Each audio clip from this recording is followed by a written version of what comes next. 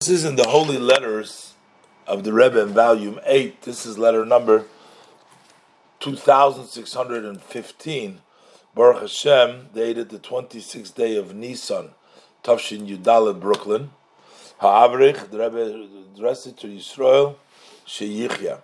And that was the Noah the Rebbe was talking about. And you see how the Rebbe is so careful. The Rebbe wrote in the previous letter, he only wants to encourage him, and he doesn't want to.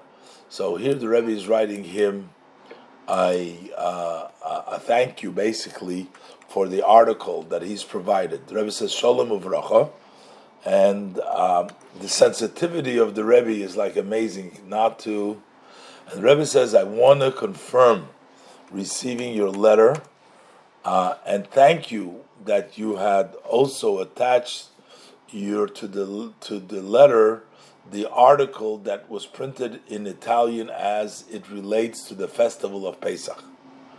And the Rebbe says, for sure, from here and on, you will make an effort to print on a regular basis, constantly, and pieces of the talks of our leaders and their holy letters, or even light Maimorim as this time demands. In other words, don't get too philosophical, maybe some of the deep concepts over there. And the Rebbe says how lucky is the one who takes a part in the spreading out of the revealed part of Torah and the inner part of Torah publicly and in groups that are very diverse, to all kinds of groups to spread to them. So here the Rebbe was encouraging him for what he was doing, but the Rebbe also puts in the point that he should put from the sichas, from the talks and the letters of our holy Rebbes. As I'm surprised that you do not mention in your letters about your influences on your classmates in the university. Sure, there is some Jewish kids over there, right? And also, you don't write about your classes that you have set for learning the revealed part and the Hasidic teachings.